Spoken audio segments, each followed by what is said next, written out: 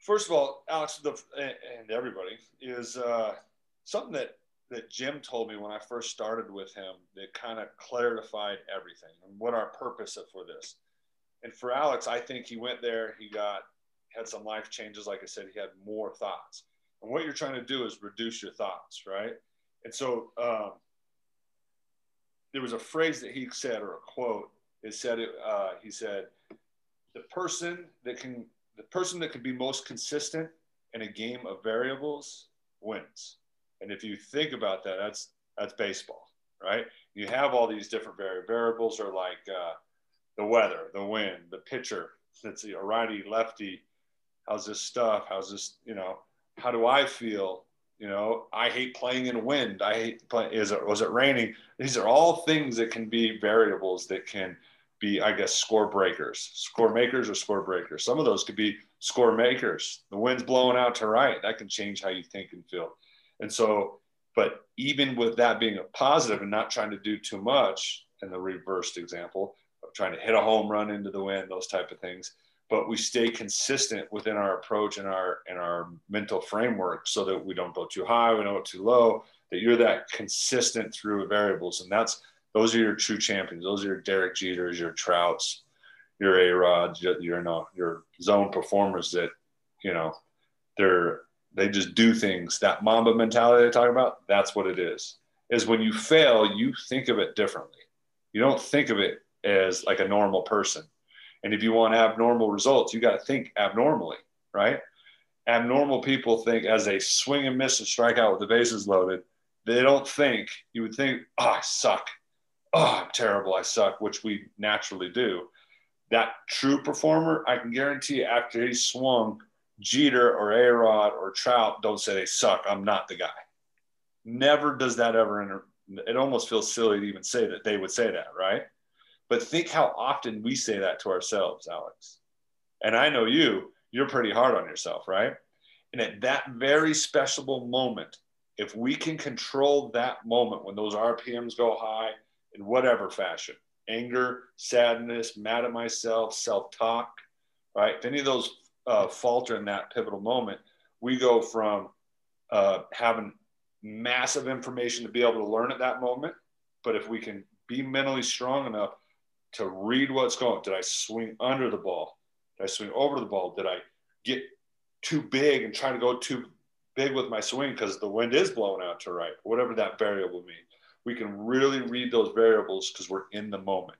And then that way, if we fail, we don't really fail. We don't view it as fail. As we just got massive amounts of information to zone us into getting our next hit, getting our next at bat, and learning that information to gather data to be success. So it's never a failure. In our minds, we almost want to control it to where we internally really believe it's not a failure, right? We fall so in love with the process of the at-bat or the game and being in the zone and flow state that's our process. That's our end goal, not the hit or the, trying to get 3 hits with one at-bat type of thing that we always do, right?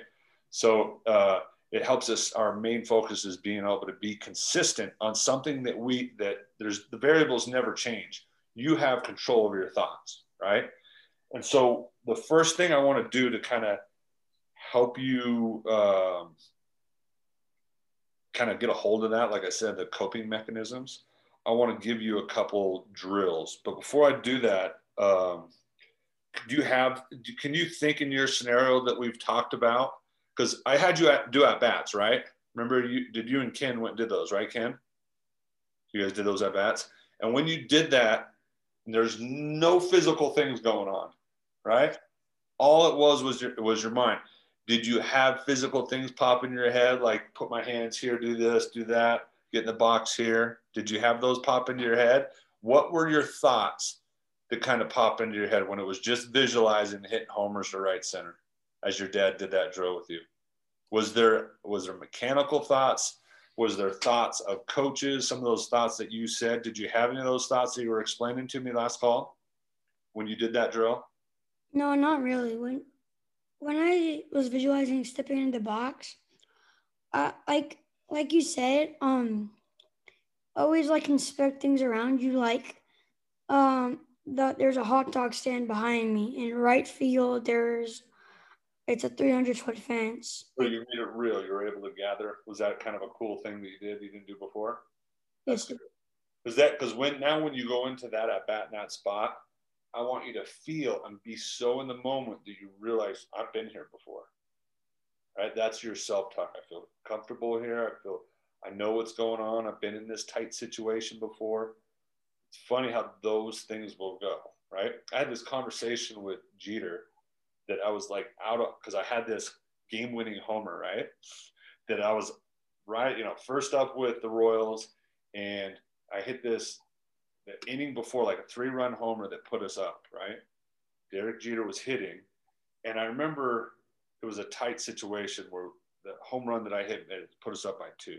And at that point, it was like bases loaded, 2 outs, Derek Jeter's up, and we punch him out, we win, right? So I'm calling a game, and of course, Derek foul off down and away, up and in, gets his hands inside, fouls off another tough pitch, throwing the kitchen sink. And I remember sitting there, and I remember I was nervous, right? Because I wanted to beat the Yankees. One, I just kind of single-handedly beat the Yankees for a game. I mean, I banged that game, right?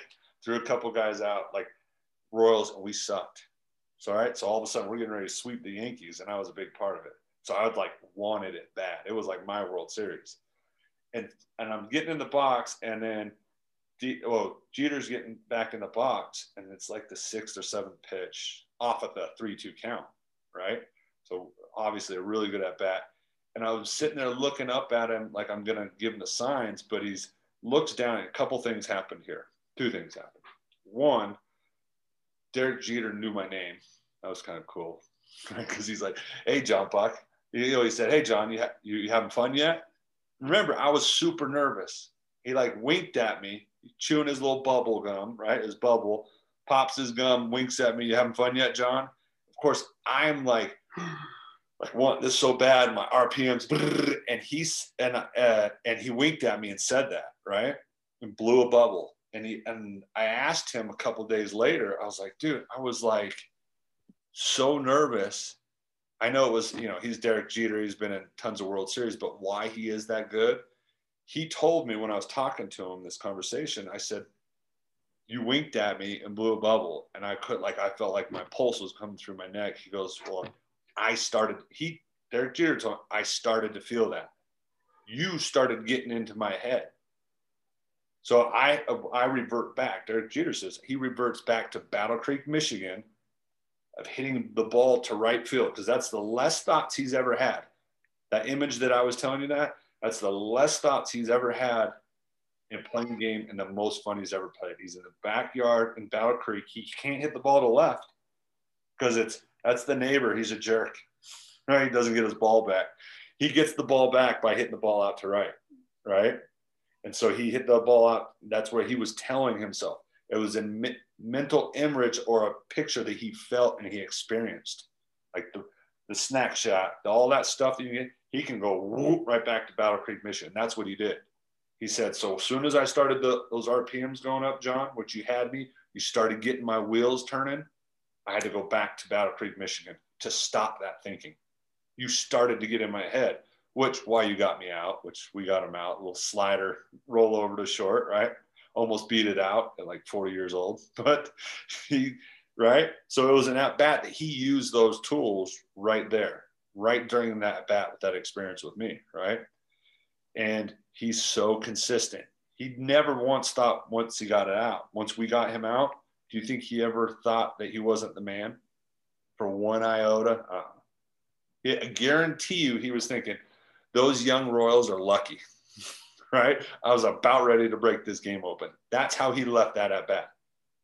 He was probably one pitch away from not letting his head get lost. I finally got him thinking, because where I was throwing, he threw almost that 10, 15 pitch at bat. He was blank-minded, thinking about his approach, nothing else. That's why we couldn't get him out. Started to get him to think, which he told me. He stepped out, had one of those moments, a tool, which I'll start to give you, and then he went back into hitting, right? I think he probably fouled off 2 more pitches before we got him, right? But he used those tools in real time. And be able to use those in a real time to be able to get back in the moment when RPMs go up, the greatest player in the game does it, right? I know Trout does it, me and his teammate. He does similar things, right? To get him back in the zone. So, Alex, give me 2 things that you maybe overthink or you tend to do. Meaning, when you're going, RPMs get up, you overswing. Which I know you're taking a lot of pitches, right? Are you not solidified on your approach? Are you looking for something, they throw another? Like, give me 2 things that are kind of going in your head. Because as a hitter, what's kind of going on. And then the other thing that sometimes has got to hurt. Us parents, dads, and coaches and players all got to look at me and say, like, I'm doing a terrible job of this. I suck at staying back on breaking balls, or I suck when I get 2-0, 3-1 counts, to stick with my approach and be more aggressive to right center. Instead, I get so excited, I try to go 500 feet to left, right? Which we know that's wrong, right? So what are those? But being real, sometimes I would do that. RPMs would get going, and I would try to do that. That was one of my things that I knew.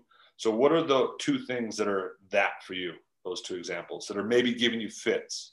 Because I know that the thoughts were too much. What's something when you get in the box?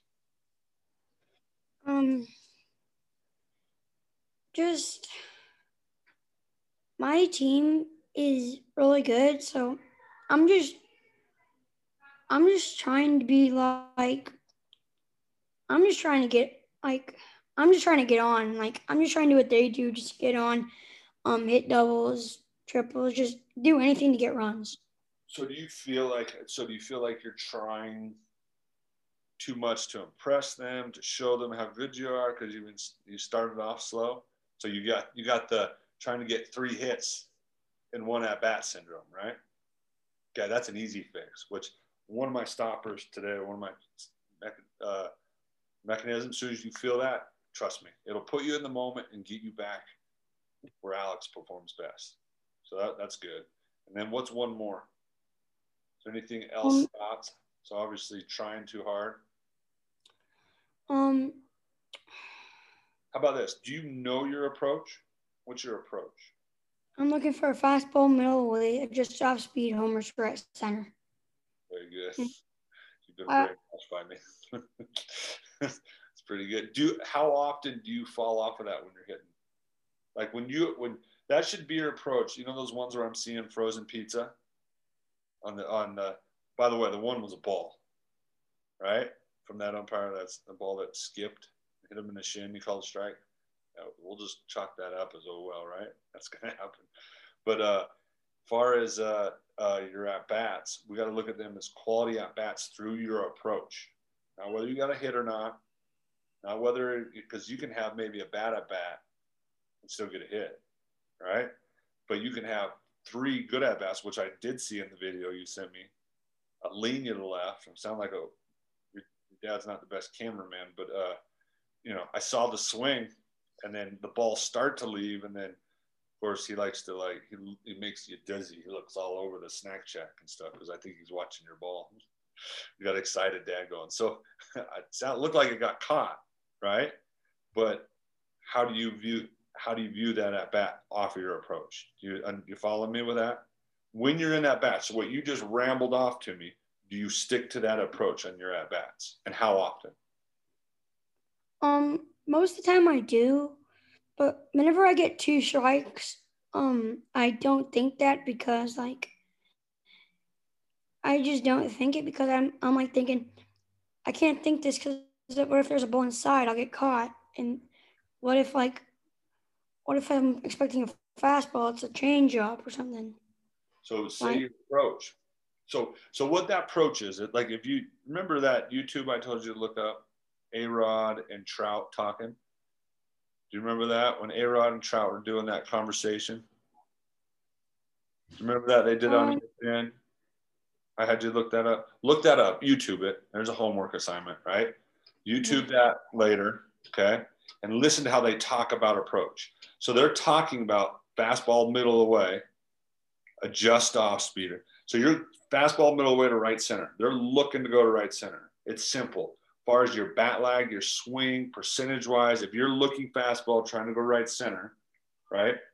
That gives you statistically and numbers wise the longest bat path through to make contact, right?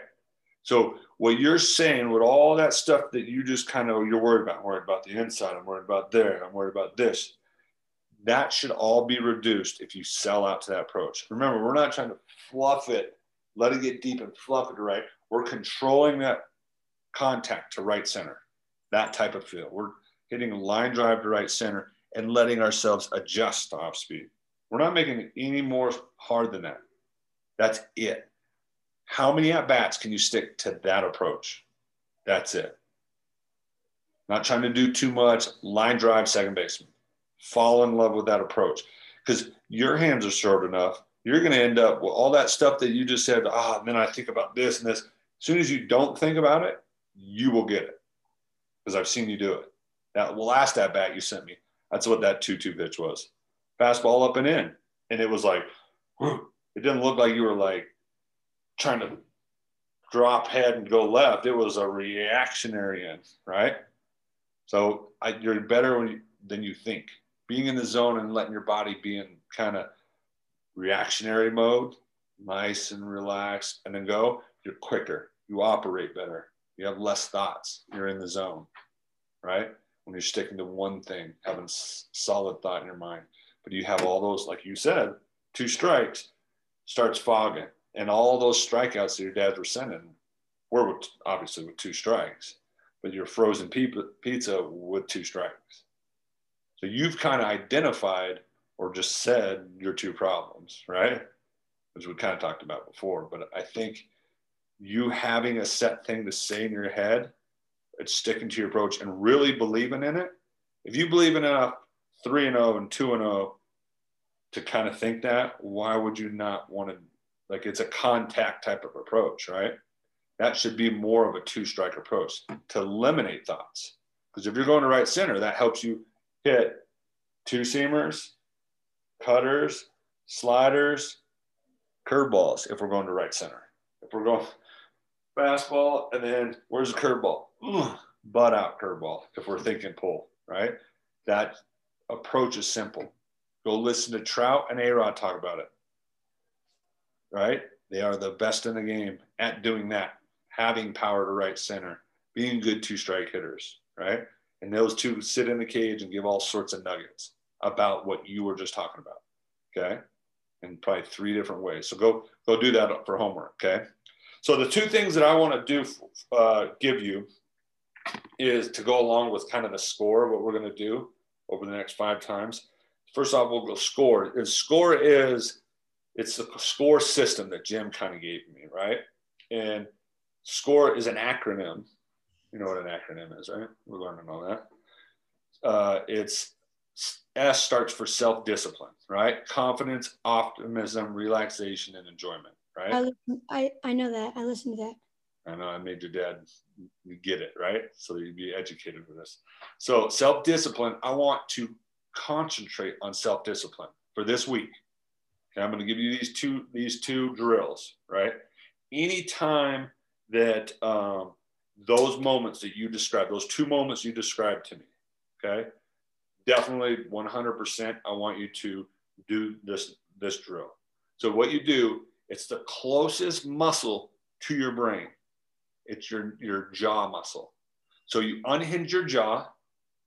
That's why when you see boxers, if you watch Muhammad Ali, his jaw was always loose, right? Because he'd bounce around. And you watch any performer, look at Michael Jordan, his tongue out. Look at any performer that's a high-class performer, watch his jaw. It's unhinged. Crazy. Watch some of those basketball players. They're doing it. Their jaws and their mouths are open, unhinged. When Jim was telling me this and kind of showing me this on some of the football players he coaches, some of the tennis players like Andre Agassi and all them, I saw him doing this. I'm like, what are they? All right, now I notice it. I thought it was just an athlete kind of looking dumb. But if that muscle is relaxed and you do a breathing, and sometimes we're in the zone or flow state, it's almost like you know when you're watching a movie and you catch like your little kids Dad and Jeremy, or CeeLo kids, or even yourself, you catch yourself kind of like watching the movie and you're zoned out.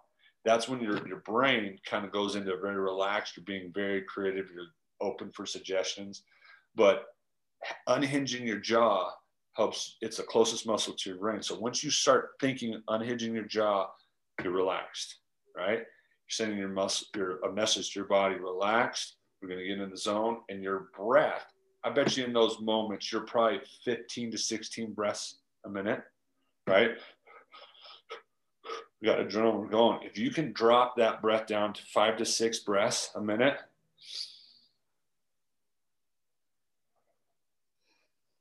so just feel, just as soon as you and I started breathing, and Kenny and Jeremy, right? I say Jeremy? Jeremy, could you feel it almost relax, the tempo, the call, and everything relax? Do you feel that, Alex?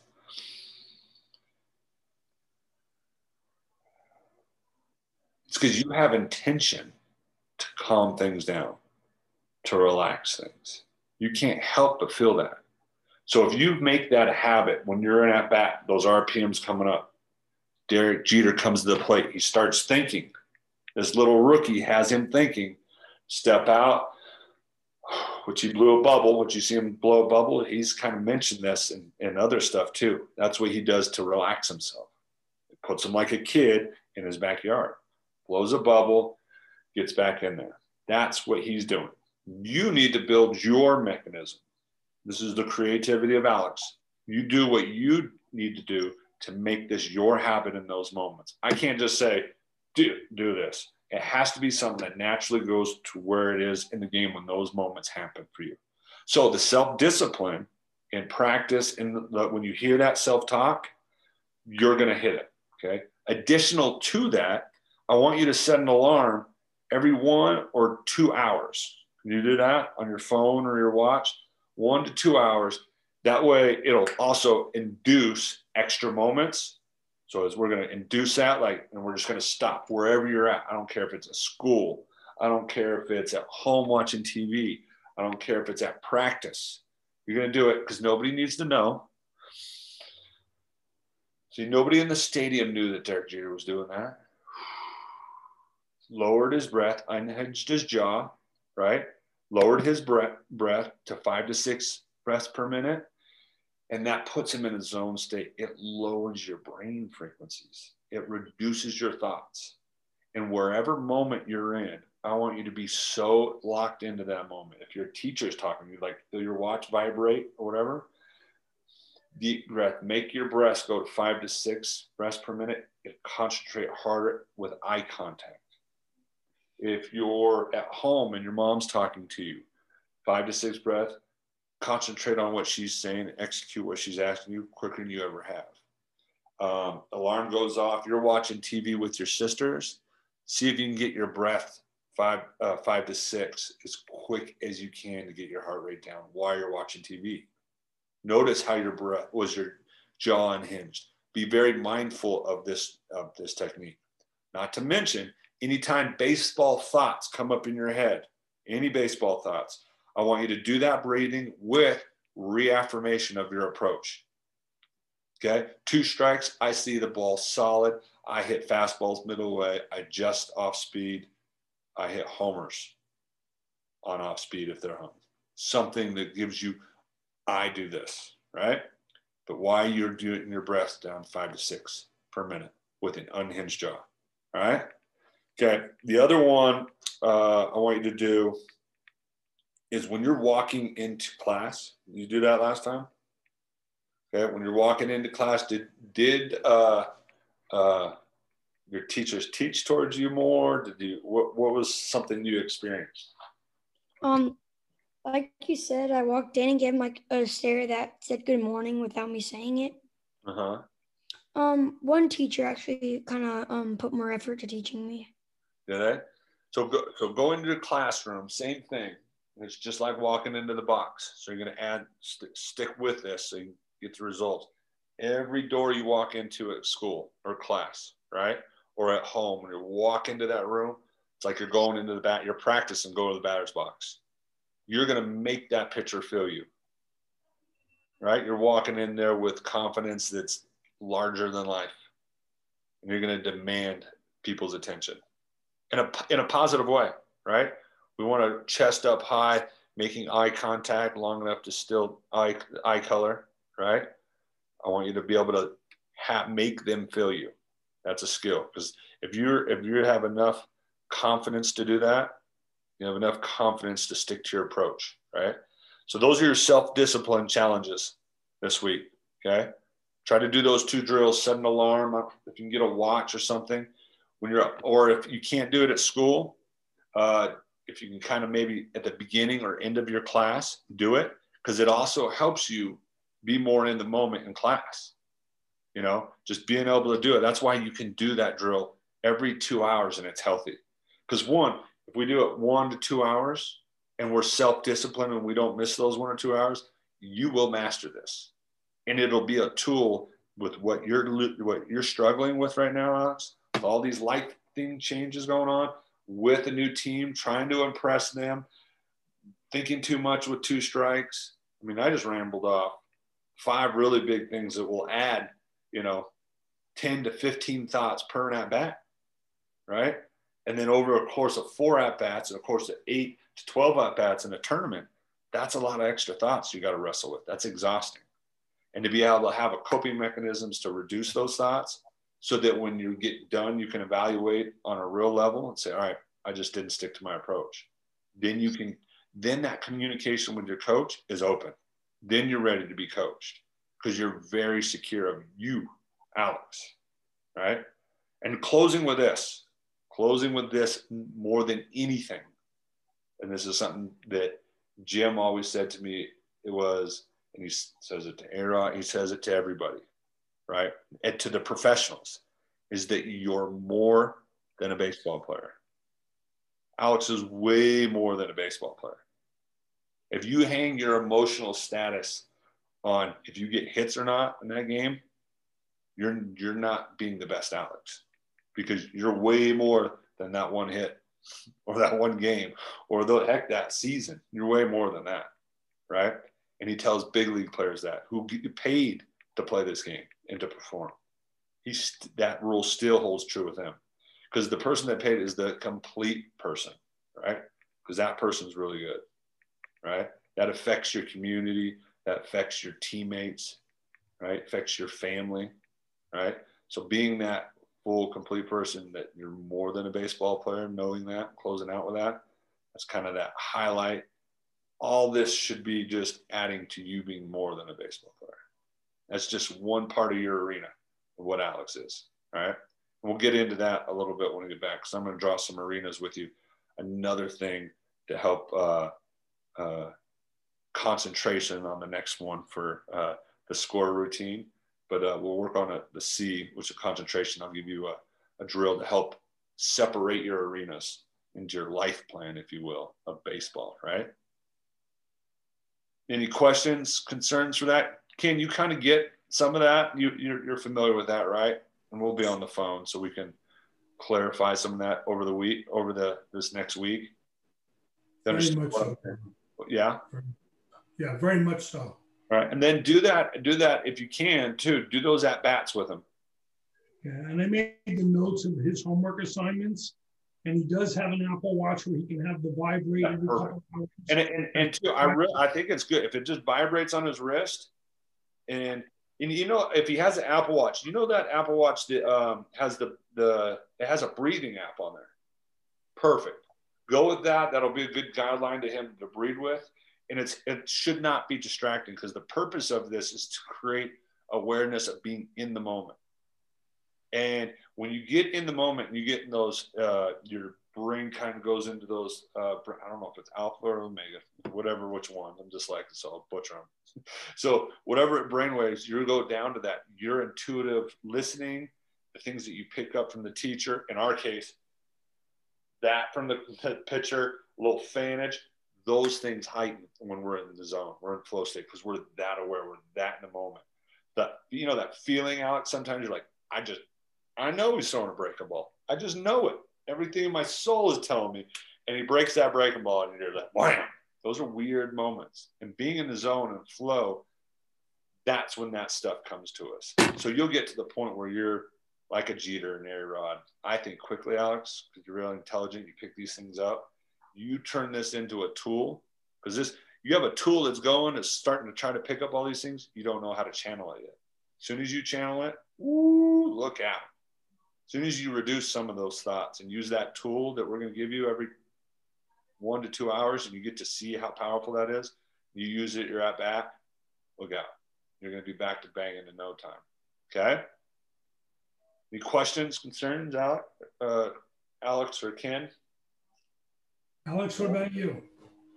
This is your chance to ask John anything you want. I don't have any questions, but I wanted to thank you, Jared, and my dad to come out here and take your time out of the day and help me. Well, Alex, we're all doing it, I think, because you're a pretty awesome kid. You're a jerk. Don't waste our time. I'll be scooping up dog poop or something right now.